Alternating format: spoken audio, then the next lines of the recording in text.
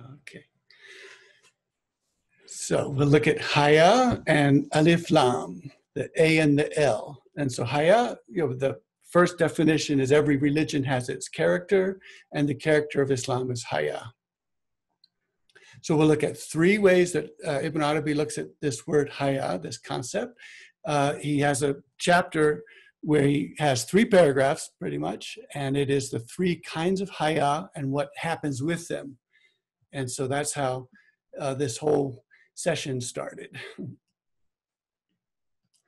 Okay, and so back to some more, I guess, personal background. So when I was a kid, my favorite books, as I mentioned last time, Frankenstein and The Count of Monte Cristo. And so what these books have in common, the reason I read them so often, is that I too was asking the same question that the monster and the count were asking. And if I could say that question is, who will see or look past my exterior? Who will look past my exterior, whether wretched like the monster or magnificent like the count, and see the goodness inside? Who will recognize me, whoever I am and wherever I am? And so the key place in the book for Frankenstein is the first time that his creator sees him. I beheld the wretch, the miserable monster whom I had created. And so this is the monster who has just been created and is seen as ugly, and his tender heart inside is not seen. And we see throughout the book how tender the heart of this creature is, but that his creator couldn't see that. And so he was doomed to be wretched in all his life. And then the count, of course, is the tender-hearted Edmond and all the circumstances that take place with him. So when Mercedes, when she first is talking to her son about the count, she's asking him questions, and then she's, je ne vous interroge pas sur son origine, je vous interroge sur la personne. I'm asking you about his person, not his exterior. And then when they do meet, and Mercedes, she says that she has seen him and recognized him from the very beginning. She knew the moment she saw him that this was her tender-hearted Edmond, and she heard it from the voice. So the exterior did not confuse her. She recognized who she was looking at.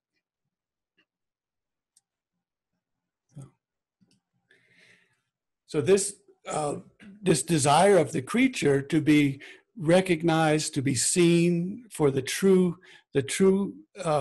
tender heart that's hidden inside, to be recognized, this one comes out later. Let's look at this at the bottom here. The am I not your cherisher? So unlike the situation with Frankenstein and his monster, we have a different situation. In fact, it's almost a foil to the one that we have. So am I not your cherisher? The first sight that we have when we are brought into being is the sight of a face looking at us with pure delight and joy and saying, am I not your cherisher? Am I not the one who raises you, who brought you out of darkness into the light, who brought you from nothing to being? Am I not this cherisher for you? And of course we say, yes, you are. And then after that, in pre-eternity, there is the pressure of the womb, the tunnel, and the light.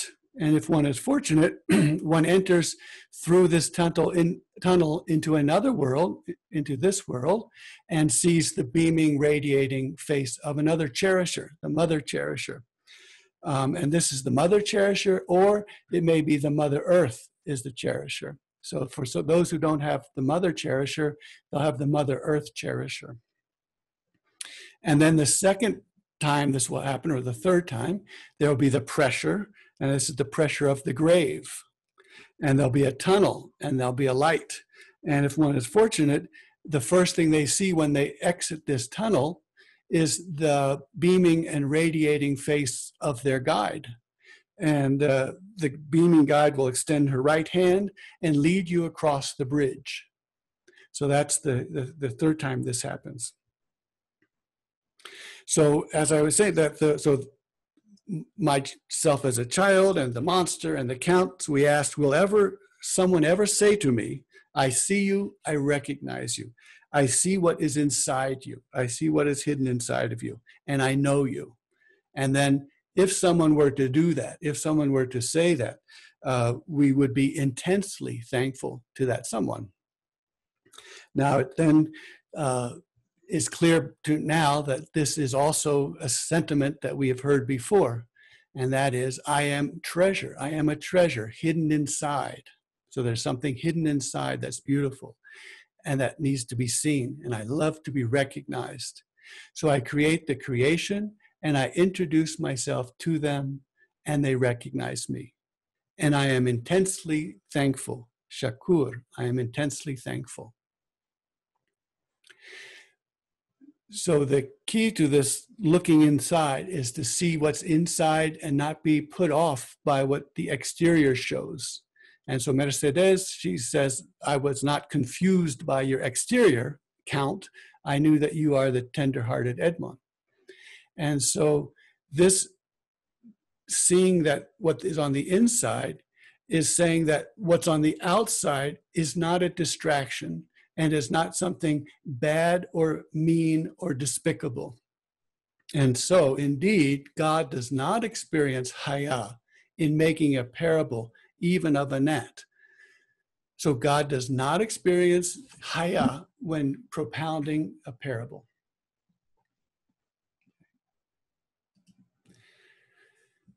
So Ibn Arabi explains, he clarifies for us that is, he does not give up making a parable with the lowest and the most mean, the worthless, the lowest and most worthless according to the ignorant person, because it is not worthless to God. And how could anyone be worthless who is exactly the indication pointing to God? The one indicated is magnified tremendously by the tremendous magnification of its indicator. So one of the what we kept hearing when India was closed down so suddenly, so many people just had to be on the road, and I read in news reports, more than one person was saying, I am a nobody. I'm like an ant. My life doesn't matter, as if they're not seen. Who they are is not seen. And what Ibn Arabi is saying, he's also counseling us about sometimes people on the spiritual path, sometimes we want to say, oh, we're so low and God is so high. So we're so low and God is so high. And Ibn Arabi is saying, how could anyone be worthless who is exactly the indication pointing to God? So unless we are high, then God is not high. The one indicated is magnified tremendously by the tremendous magnification of its indicator. So this word tremendous here is very important. This is azim and uzma and azama. So one of the teachers, and he is Bayezid Bistami, was asked by one of the people about the most tremendous name of God. So this is the most tremendous as Aziz, but also most transcendent name of God. He said, show me the least, so I may show you the most tremendous. Names of God, all of them are tremendous. So be true and take whatever name you wish. And then Ibn Arabi describes, I met the teacher Abu Ahmad bin Said Bun in Murcia, and a human being asked him about the most tremendous name of God. He threw a rock at him. Then he pointed to him. You are the most tremendous name of God. And when Ibn Arabi describes this and discusses this, he says you, singular, second person singular. And he says, I really mean you, because he says, you may say, but we're all human beings and we're all then blah, blah, blah. And Ibn Arabi says, no, I meant you. And so the very second person singular is who is being addressed. So you are the most tremendous name of God. And therefore you must be tremendously magnified, because that is the indication of the most tremendously magnified. We'll have ilahi in a moment. Another ilahi has, everywhere I look, I see only saints. This is the idea of when walking by the rotting carcass, what the Prophet ﷺ says is, but look at how white the teeth are. And I'll put an example, a very worldly example. So let's say I make you a blueberry tart, a nice blueberry tart. And you say, well, it was nice, but the seeds got caught in my teeth. And that is, that becomes very deflating because I can't help it. Seeds are going to be in the blueberries or the blackberries, and they're going to get stuck in your teeth. But can't you enjoy what I've just given you and patiently endure that the seeds are caught in your teeth? And this is, in a sense, what we hear from the divine all the time. So this is the way the world is, and it is perfect, even though it doesn't fit you right now or fit you in the way that you want it to fit. But can't you overlook that and endure it patiently and see where the tender heart is who gave you this gift? And so seeing the tender heart that in the midst of things, of seeds getting caught in our teeth, is part of the spiritual path. So if we could have our Ilahi now, I think it's Baki is going to sing for us. Is that right? Good.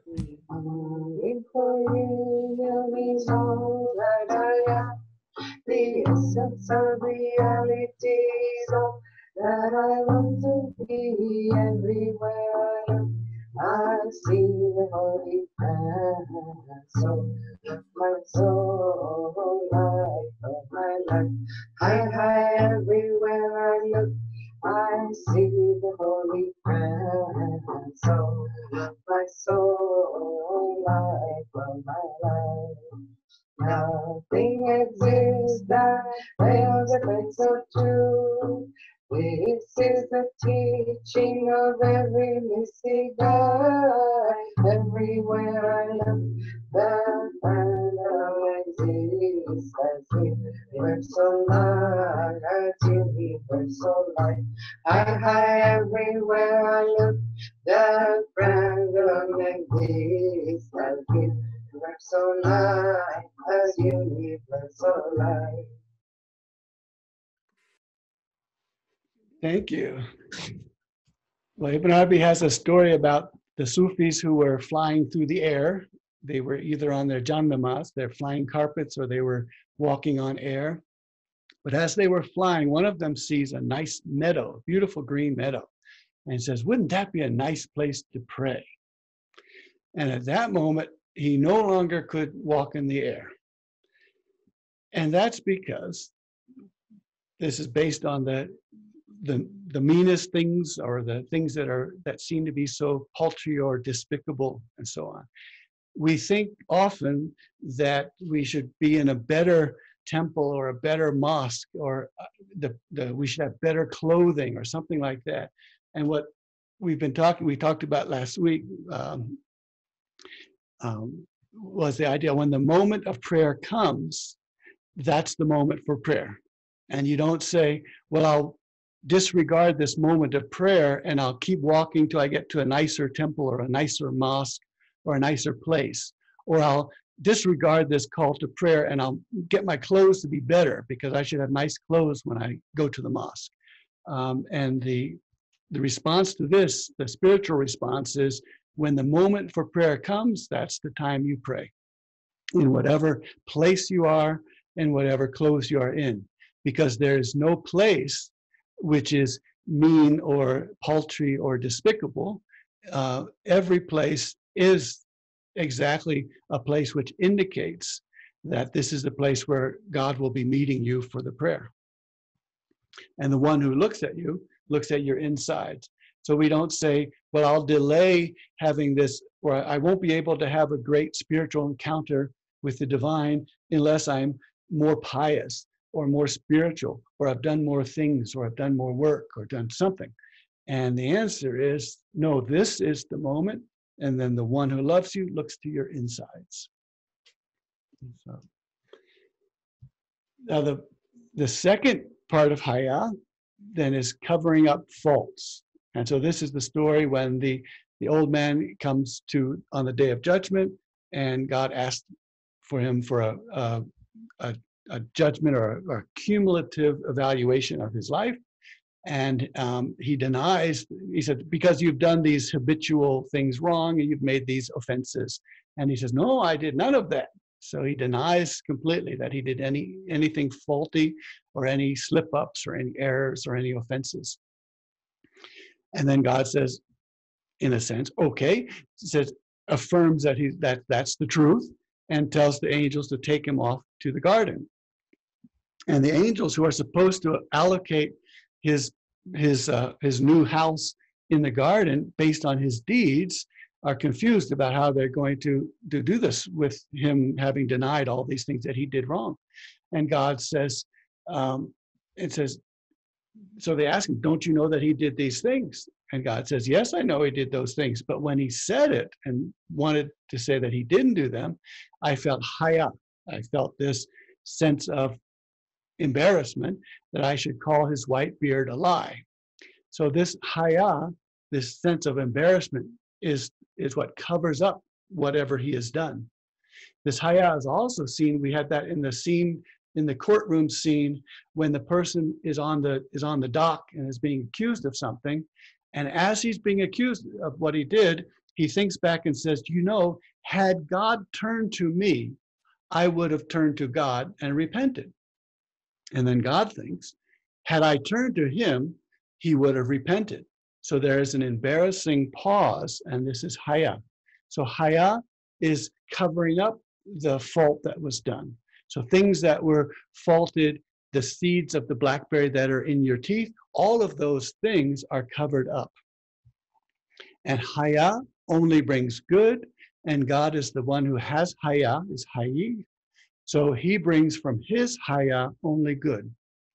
And what good could be more tremendous than having a cover put over his faults? And so these covers are what's put over the things that that are faults that we've done, the things that just didn't come out right. And so the two parties get together here. So the presence has, in the presence, she has two faces. One face goes to the true, one face goes to the slave. So it's a membrane or a barzakh. And this is how the matter is arranged and ordered between God and the creation. And the two begin to resemble each other, ashtabaha, so resembling each other.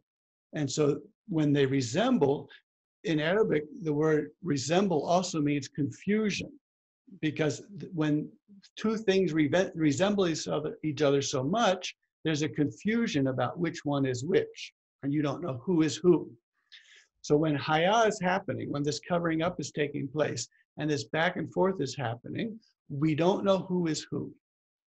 Then, Ibn Arabi tells us, the true emerges visibly here with an adjective of the creation, and the creation emerges visibly with an adjective of the true. And then this water skin, which has been worn out, gets covered with a new leather skin. And that water skin, the old water skin, and the new leather skin match each other, become to match. And so it's like layering shirts, a shirt on top of a shirt, layering. Thus he envelops him, and he neck embraces him, while God is independent of the worlds. So then emerges visibly the Lam Alif. So this is where the Lam Alif comes in, as this particular figure. And the Lam Alif has a knot, and that knot holds them together at the base, and has a Rabak, has a fort and a fortification and a linkage and an anchoring, which holds them together, keeps them where they are. And they take covenants and binding obligations. So Aqd and Rabat are all things that human beings do to their, for instance, their teacher, and we do to the divine as a covenant. And so this becomes a covenant between God and his slaves, that you do this and I'll do this and I'll protect you. And it's the same taking the hand of the teacher. You do this, you do that, and you will have protection. And so he says, so fulfill completely my covenant, and I will fulfill completely your covenant. And God speaks of Jew and who is the guide of the way.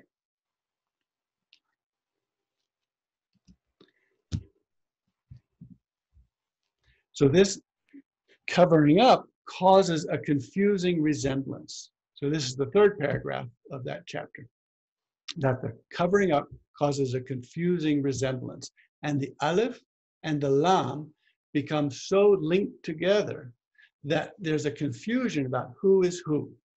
Who is the Alif, who is the Lam, who is God, who is the creation, who is Haq, who is the slave.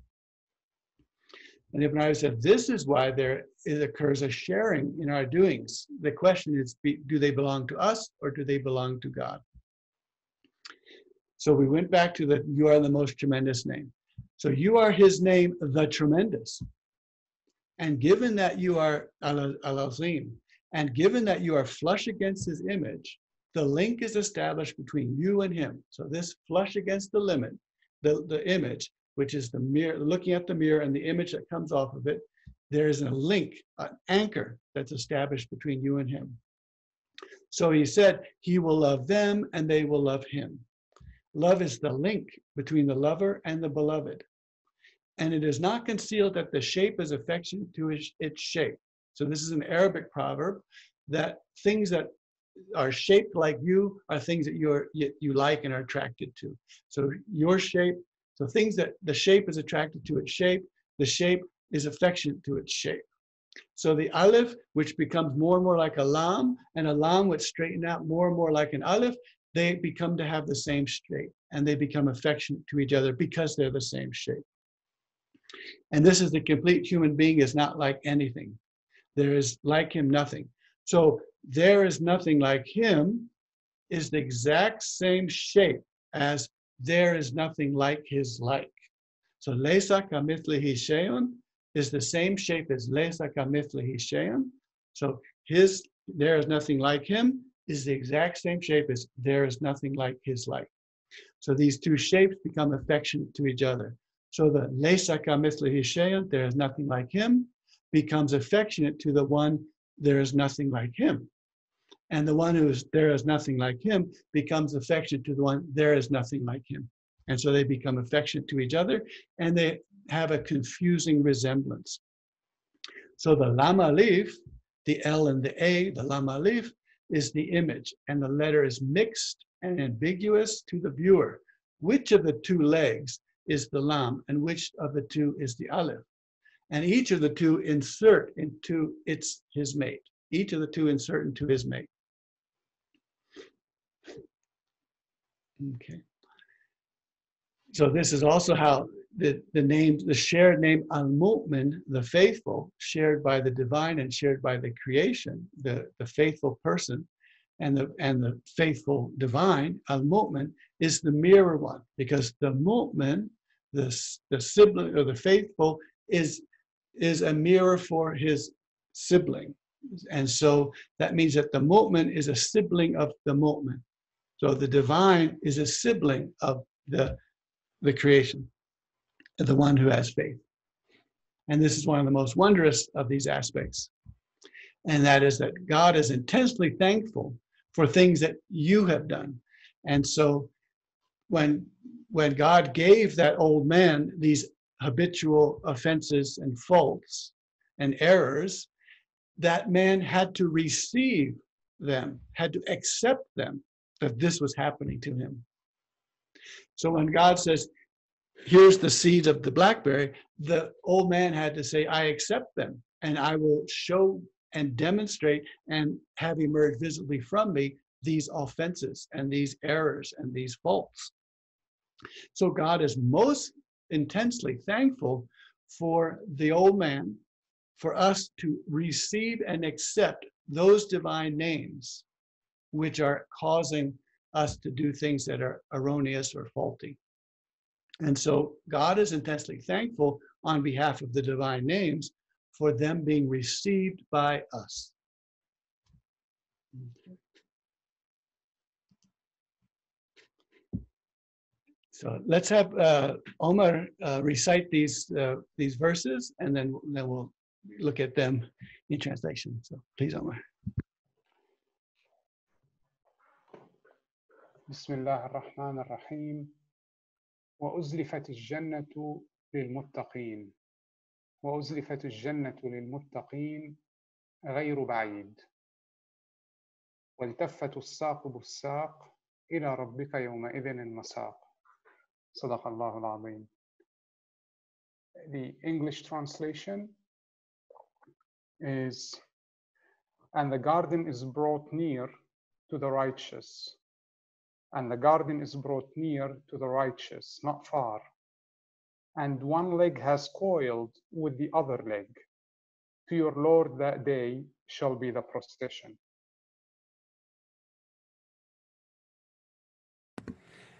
Thank you. So this word here, uzlifat, is from zulfa.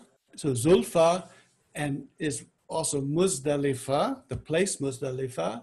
And zulfa in the subcontinent has thousands and thousands of pages of poetry about the zulfon, the woman's braids, the hair. And zulfa in this verse is be brought close together, the way that strands of hair are brought close together. So this bringing close together and braiding is this image of the zulfa, of uzlifat. So uzlifat, zulfa, bringing together closer and closer, the two strands become so close that they become braided and entwined with each other. And so we have a knot on this, on the lam alif on this other side. There's a knot, and then below it is the rabat, is the anchoring fort. And so this is how, this is the image that Ibn Arabi had been working with us on. And then on the bottom here, the al-tafa, this al-tafati, so that's the word beneath all of that. You can see the A-L-F, Alif. So this is the 8th form, which is a reciprocal form. So it's as if you're saying that the leg is alifed to the other leg, which is alif to it. So the two eggs are alifing, or a-ing, alifing together, back and forth. So the two legs are both becoming alifs, which are alifing together. And so this is the imagery of that, of braiding and coming closer and closer together. And in this place, this is when Ibn Arabi is opening treasure troves, which are absolutely amazing descriptions, but let's just read one of them. So he opens this treasure trove. So I opened her, and lo, in her were images of loving coiling, the loving coiling of spirits around bodies, and the loving coiling of spirits who love and are beloved, and the loving coiling of the two limbs, one coiled around the other, and the loving coiling of the lam to the alif, and a meaning of his word, one leg coiling with another leg. And the loving coiling of the two annexations, for example, X is the child of Y. So correlations, X, as long as you can say, I am a slave of God, you are linked with the correlation. So there's correlation of a slave of God, Abdullah. Abdullah is a link and an anchoring relationship. And as long as you have this annexation, this linking that's tied to you, then you're in good shape. So this, all of it is knowledge of anchoring linkage. Cherisher, cherished. Divine, under the divine. Powering, powered. Knowing, known. So how can the second term in those phrases be mean or despicable or worthless? They have to be tremendously magnified because they are indicating the one who is tremendously magnified.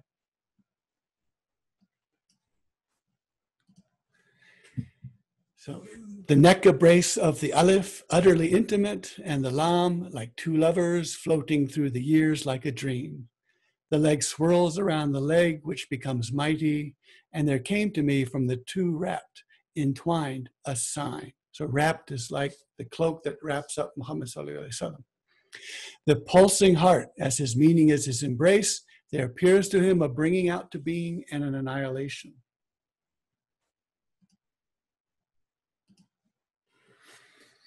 So the reds are negative and the blacks are positive. La ilaha illallah. This is the presence of creation and creator. The word la comes out twice in negation, the two black ones, and twice in negation, the two red ones, and twice in affirmation, the two black ones. So negation, positive, negation, affirmation. So these are, of course, the lam alif wrapped together. And then the way that the alif and lam, Ibn Arabi says every al, which means every the, so every determinative noun, al, A-L, is transformed into be, kun. And so he explains this way. So you see the alif and the lam. So the alif is there and the lam is there. And the lam, you can see, has this big ink pot. So the ink pot imagery is the nun. So you see the next letter here is the nun with the dot. So that ink pot, the pen dips into the ink pot and writes letters. So do we see the sexual imagery? The pen dips into the womb, the ink pot, and writes letters. And these letters then become the children of the ink and the pen. And the nun, as we know, the woman is complete, Eve is complete. And so she has within her, she has the alif. So because Ibn Arabi said the woman is mutashabiha, which means resembles and is confusingly resembling, because her origin is Adam and then Eve becomes a separate being. So she is at root male and by happenstance female. So Eve is male female complete. And so the nun, the womb with the aleph, is the complete human being. And so this aleph then, every dot, when you go like this, it becomes a line. So the dot that is this aleph in the nun becomes a line, and Ibn Arabi says that line slides up to the aleph over here and gets this figure here, kun. So you have a K, kun, and then the womb, the N, na. And in the middle, inside, inserted in the womb is the wav. So wav is inserted into the womb. And so, and if you're getting a little shy like I am, that means you're seeing the picture the way it is. So that's how al goes to kun. And then the two move. So kawwana is the two of them move or are vocalized, harakat. And when they are stilled, when they're done, they are kaun. And kaun is this last word right over here, which means the existent being. So the child produced from the kawwana is kaun. Okay. And the geometrical algebra of 1 times 1. In Arabic, you call the word multiplication. So multiplication is hitting and striking. So when the 1 strikes the 1, Ibn Arabi says sometimes you get the 1, sometimes you get 2. And what he's saying is that we have a geometric algebra where the aleph times the aleph creates an aleph either which is a scalar or which has a dimension to it. And if it has a dimension to it, it's like the cloak on the body. And so the jubba of Al-Halaj, he said, there's nothing in this jubba but God.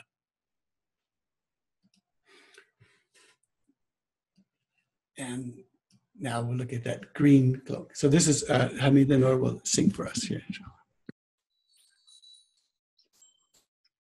Salatu Allah, salamu Allah, alayka ya Rasulallah.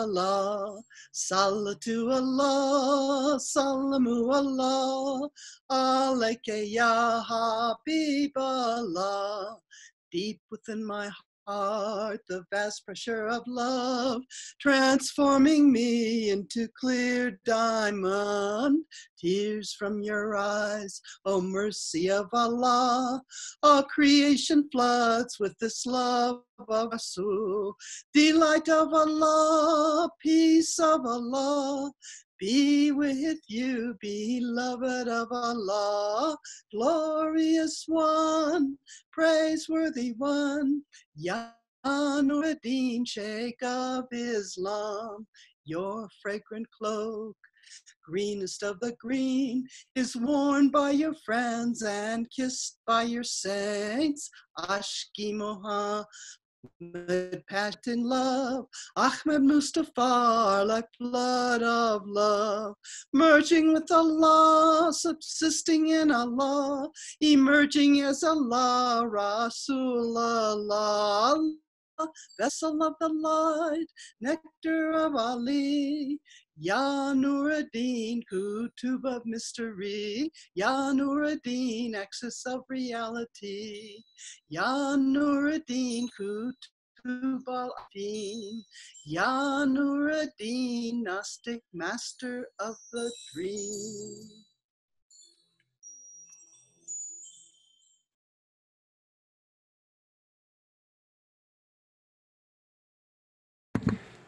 Thank you. So if you look quickly at these images, it's the same, that triangle on one side of the screen is actually not joined. And so but if you look at it at a certain angle, you can see that it's joined. So these are shapes which in one place are not joined, but at a certain angle, they become joined. So how this works is the basis of Ibn Arabi's geometrical algebra of the Alif and the Lam. And that comes out here. So the 10 days of Hajj have entered on us, and we're looking at a screen here. So the projection onto the screen, and then this world that we live in. So if we are in this screen, the screen is layered. There are many layers to this screen. And so one image is being projected to different layers of the screen, the next world, the dream world, the Atlas world, and so on. And if we are walking in the earth or are buried in the earth, then we are a place which the light will hit, and that light will hit and we will be projected somewhere. And so being projected somewhere is our experience of being here. And so if this Alif Lam is linked and interwoven as we see as the puppets are, so if the Alif Lam where the puppets are together, they may shine onto the world as being separated. So this togetherness might be this when it comes to the dunya, to the world. And so indeed, if the Alif and Lam, the Adam-Eve linkage, so Adam, when he came down, he landed on Adam's Peak in Sarandip in Sri Lanka. And Eve is in Muzdalifah. And so it may seem that they are apart because one is in Sarandip and the other is in Arabia. But the Alif and Lam are actually, as puppets, they are linked together. They're together. So when Adam comes to Arafat, to Mount Arafat, what happens is Arafat hu. She recognized him. And the greatest day of this 10 days, the 9th day, is Arafat. And this is the day when the dua are all answered. And Arafat hu, she recognized him. And then Muzdalifah, that's the zulfa, the braided hair.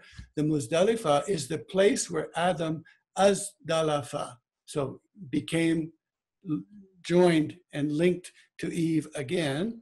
And this is why it's called Jama, the gathering together. So Muzdalifah is called Jama. So when these two meet, she recognizes him, and then they go to Muzdalifah, and they become linked and braided together in this world as they are in the pre-world, in the pre-screen area. And so this tells us that anyone who is walking in the earth or buried in the earth can be projected next to you in your dream, in your imaginal realm. And you can see them and be linked to them, even though physically or spatially you're very far apart. So spatial distance then means nothing to the Alif Lam, which is projected onto the earth screen. Okay. And so this Alif Lam, to follow it up, so it's a focus. If we begin to look at the Alif Lam, Ibn Arabi is telling us, you'll be able to navigate the ocean of the Quran. And what that could mean, one thing it means, is that the Alif Lam is this story of the Alif and the Lam linking together, not the confused resemblance. So if you look for the concept, when is the creator confusingly resembling the creation? When does the creation confusedly resemble the creator? This is a way to navigate through Quran. So he says, plunge into the ocean of the inaccessible Quran if you are capacious enough in breath. Otherwise, limit yourself to the tafsir. And if those plunging in did not head straight for the places near the shore, they would not come back out for your sakes ever. The prophets and the protected inheritors of them, they are the ones who seek these nearby places as a kindness to the people. The ones who stand and persevere, who interlock to that side and are stuck fast, adhere fast, never coming back. No one benefits them and they benefit no one. They are made to go to the very middle where the waves of the ocean meet. They drown in there forever, never coming back. Well, some are towed back, and some, you may have a situation where we see those who have been in the middle of the ocean drowning, sometimes they get towed back and brought back to the shores, where then they are helpful to themselves and to others. Because in the middle of the ocean, they're useless to themselves and useless to others. So when God give you success, plunge into the ocean of the Quran, seek and pursue the shells of these two sapphires, the Alif and the Lam. And pursue the shells of these two sapphires, the pair of shell valves. So this is the shell valves, which are open to disclose a kind of flesh. Okay, that's the oyster. And then pearls are found. So the friction that happens inside the two shells creates a pearl. So the blackberry seed that gets stuck in your mouth and your teeth can create something, can create a pearl. So if we can accept the sand inside, its friction and bothering us, if we can endure that patiently, then we can have a pearl.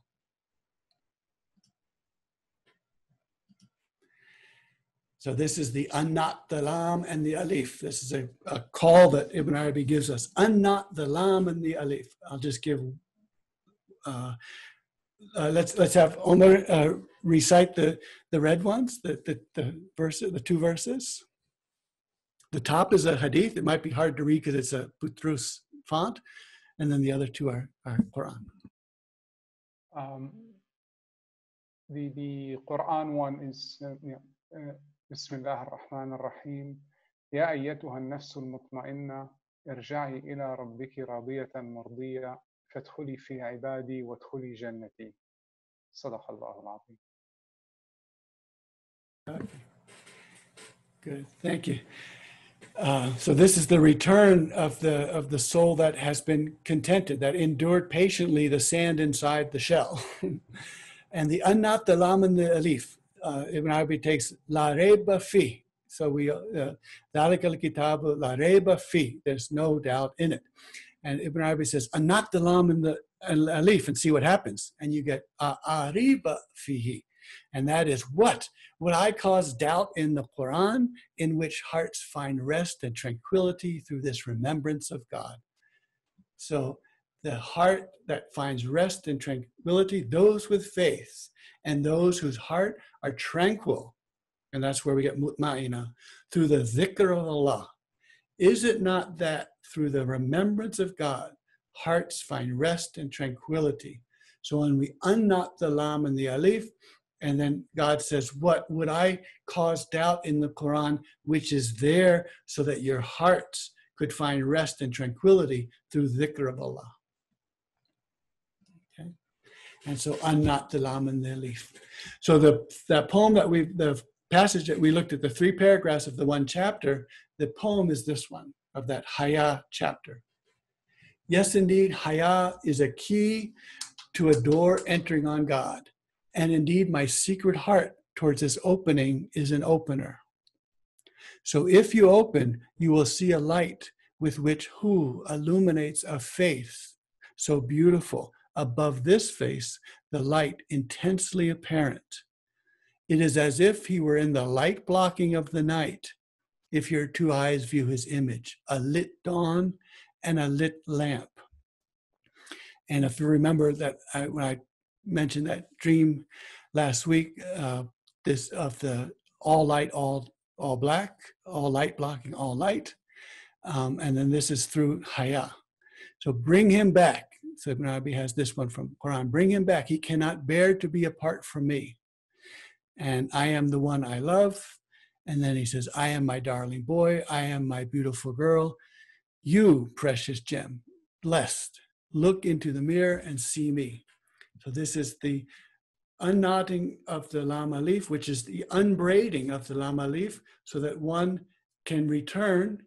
And then there's also the return back, where they link back up again and off again. So Adam and Eve leave the garden of closeness, fall one on the Serendip, one falls into Arabia. Then they link, they find each other. She recognizes him, and they find each other, and they link and braid each other in Muzdalifah. And then there could be the unlinking, unknotting, unbraiding of the Lam and the Alif, in which case then it returns. Because the last day of these 10 days is the Eid, and Eid means return. So after Arafat, when she recognized him, they go to Muzdalifah and link and braid, and then there's the Eid, the return. They have returned to each other.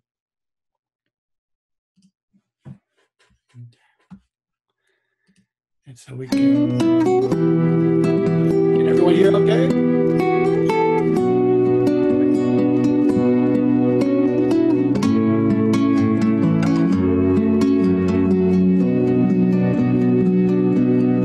Nothing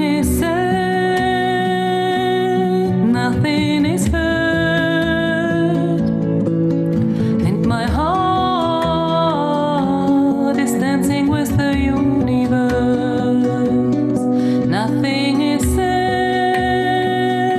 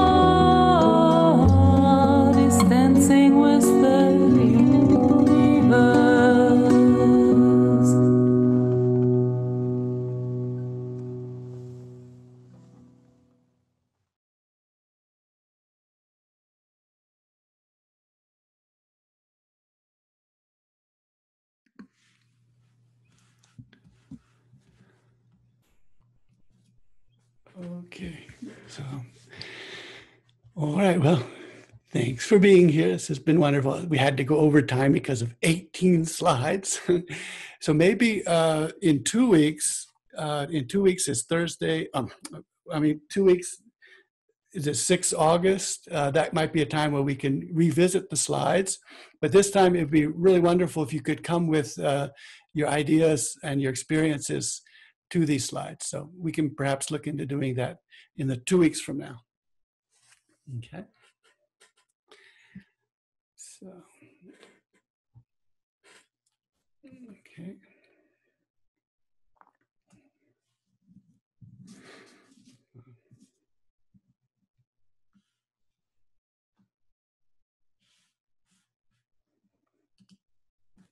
Thank you so much, Shoaib. Thank you. Assalamu alaikum wa rahmatullahi wa barakatuh. Assalamu alaikum, dear ones. I just wish to wish everyone Dul Hajj Mubarak, and of course the coming Eid next Friday, inshallah, which I think is when we have for me it's Friday. I am from London, UK, so hopefully see some of you on Eid Day. Eid Mubarak. Assalamu alaikum.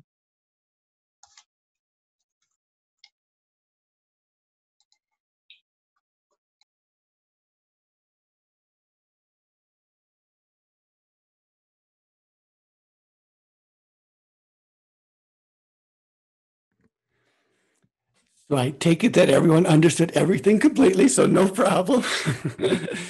You all know how to seek the sapphires in Quran. You look for the Alif and the Lam, and then you find everything. And you plunge and you dive deep and you go to the sapphires of the Alif and the Lam, which means that this connection between the creature and the creator. And so we follow that, and we'll be all right then.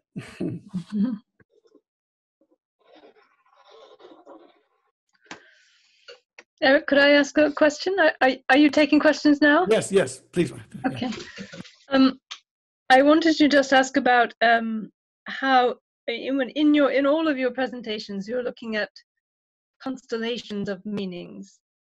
I guess that would be a way of describing it, and so that all of these things are present at the same time when you're thinking about one of these aspects. So certainly for most of us, it's sort of too much to carry, and yet all of those things are always there, and somehow we want to not have it be too much. So how do you deal with that in yourself? That on the one, when Ibn Arabi is talking about letters, and he describes page after page every earth that the letters come through and every sky that the letters come through, and you just think, you've got 3 pages of where this letter has come from in order to get to a written letter or a spoken letter, and you think, boy, at that point, you don't want to say too many words because this is a lot of process behind there.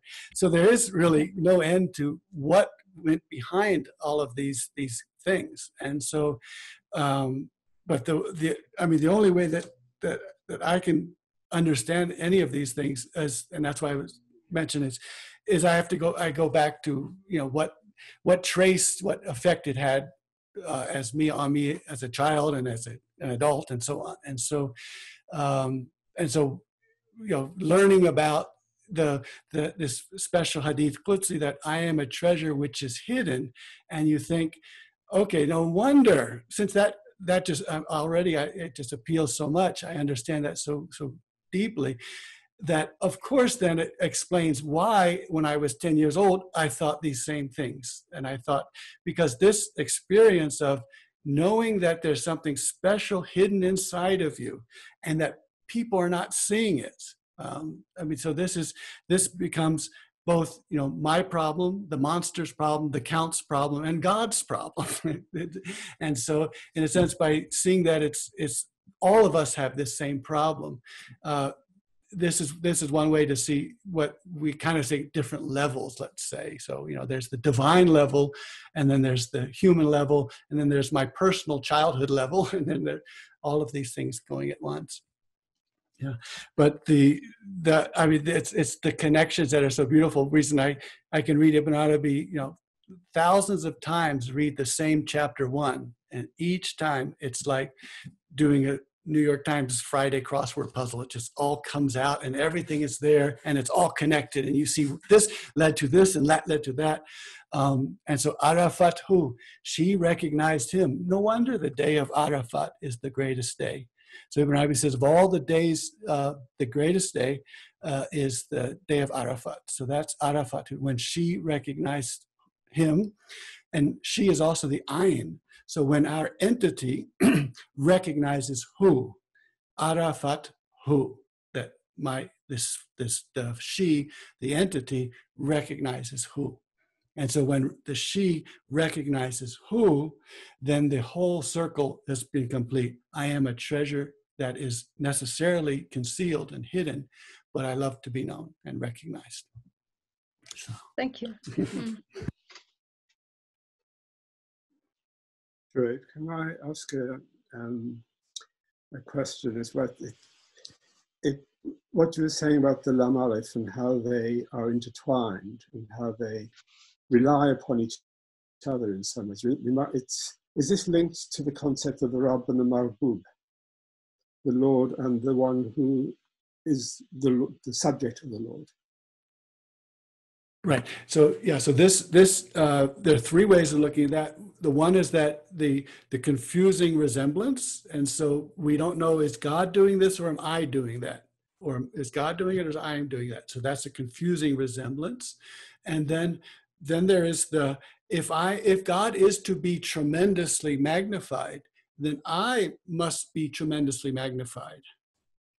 And so if God is going to be Azim, then I have to be Azim because I am the indication of God. And therefore, you throw the rock at the guy are the most tremendous name of God.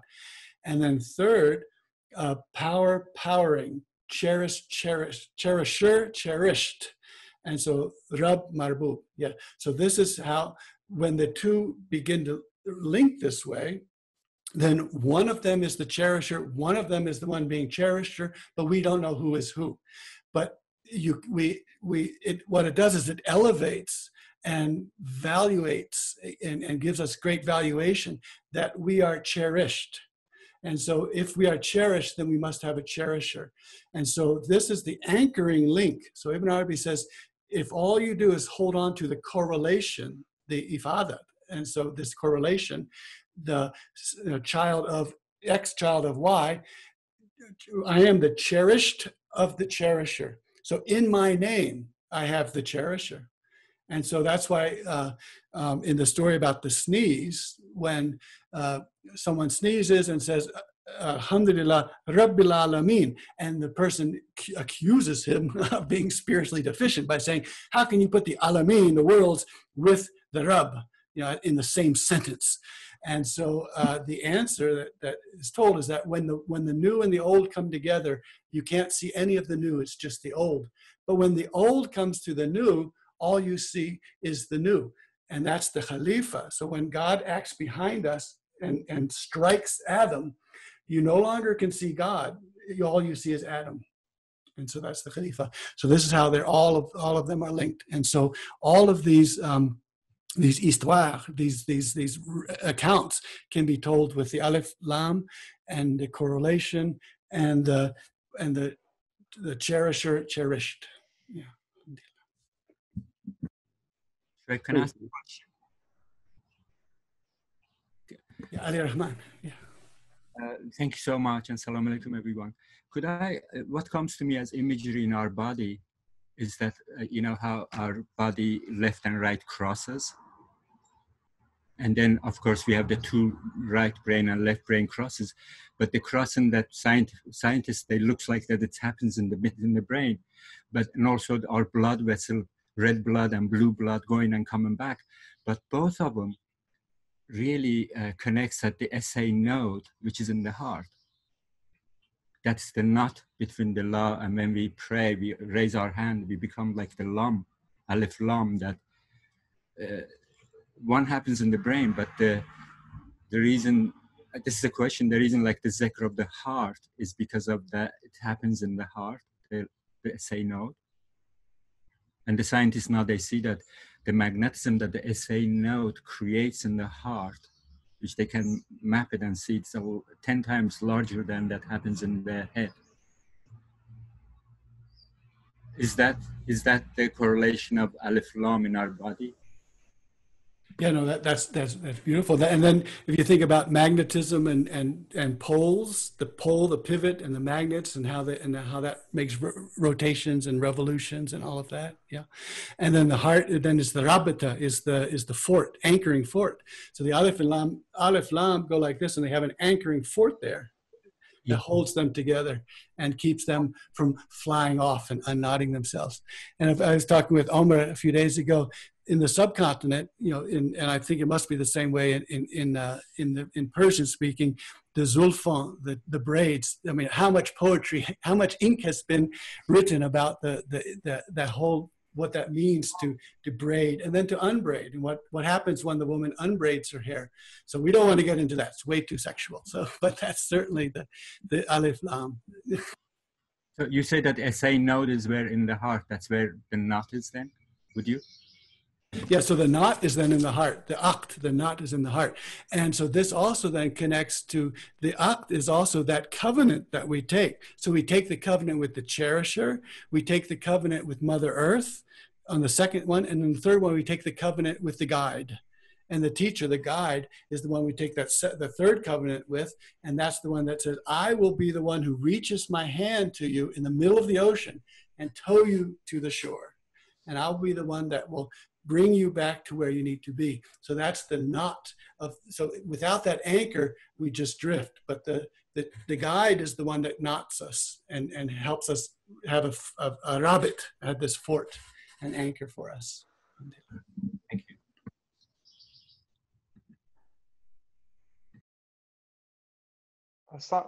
Something comes to mind, Shaib. I remember reading somewhere Ibn Arabi saying that the way to approach life, like as not to be bounded by any state, by not to be bounded by any reality, is to always unknot reality, not hold any form, and not reality based on the situation you're with, address it, and then unknot again, so that you're free to see and knot again. So this unknotting and reknotting in reality, which I think is the heart of the way. Does that correspond to the alif and lam? Is there a correspondence there? Yeah, because the alif lam, so not only the braid imagery tells us that these are multiple coilings, but also that they are meant to be removed and returned, removed and returned. And so Adam and Eve have to be removed from the garden into the world, because the world is where they belong, and they're Khalifa. They're the ones that God is going to act behind. So their true place is the world, not the garden. So they have to be removed from the garden. But as they remove, then they separate. And then they have to find Muzdalifah and Arafathu. She has to recognize him, and then they have to join. And then, but also to have things happen, they also then have to separate again. And so the al goes to kun, which is the ultimate in jama, in jima and sexual union, and then that creates kun, which is a separation, and then that kun, it goes back to al, the. So you have the determinate noun and the imperative be, and we are forever fluctuating from in a determinate noun, which seems stable, which then breaks up into the imperative be, in which then it is, and then the moment it is, it has to break up again into the imperative be. So we're forever having the loosening and the braiding of the hair. And so in the subcontinent, there's something that when the woman is braiding her hair, and there's something when she's unbraiding her hair, and it has a meaning to her mate who is looking at her at that moment. So we'll leave it at that. But yeah, that's definitely the alif lam.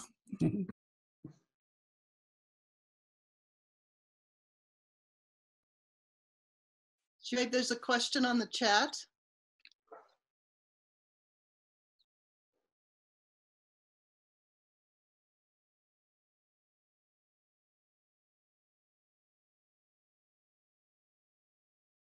Yeah, Nasri is bringing out the idea that many ayah end with the two ALs, the Al. So Allah name like Al-Rahman and Al-Rahim. Yeah, and so yeah, that's certainly there. And Ibn Arabi also will talk about why Ar-Rahman, how the L goes into an R because of Ar-Rahman, Ar-Rahim, and that's another story entirely. And then we also have, can you please elaborate on how, if we hold on to the Alif Lam, we're safe in the ocean of the Quran. So when we're plunging into the ocean of the Quran, it's very easy to get lost and to be plunged and to become, it's the inaccessible Quran, the Aziz Quran, the inaccessible Quran. And so to look for the Alif Lam, which is, well, come to think of it, I guess that brings back to that earlier question about how I personally have handled these layers and these multiple meanings. There are a few things that I know, but that I know them very, very well, tasted. So I've tasted. So, and that's, from childhood onwards, I can list 3 or 4 things that I know. And what I know is actually Alif Lam. But at 10 years old, I had no idea that was the Alif Lam. But I knew that experience. And so that experience, if I take that experience, now I use the word Alif Lam, I can then go into Quran and plunge into the ocean and look for where is the place where God is holding the hand out to me and rescuing me. Where is that place?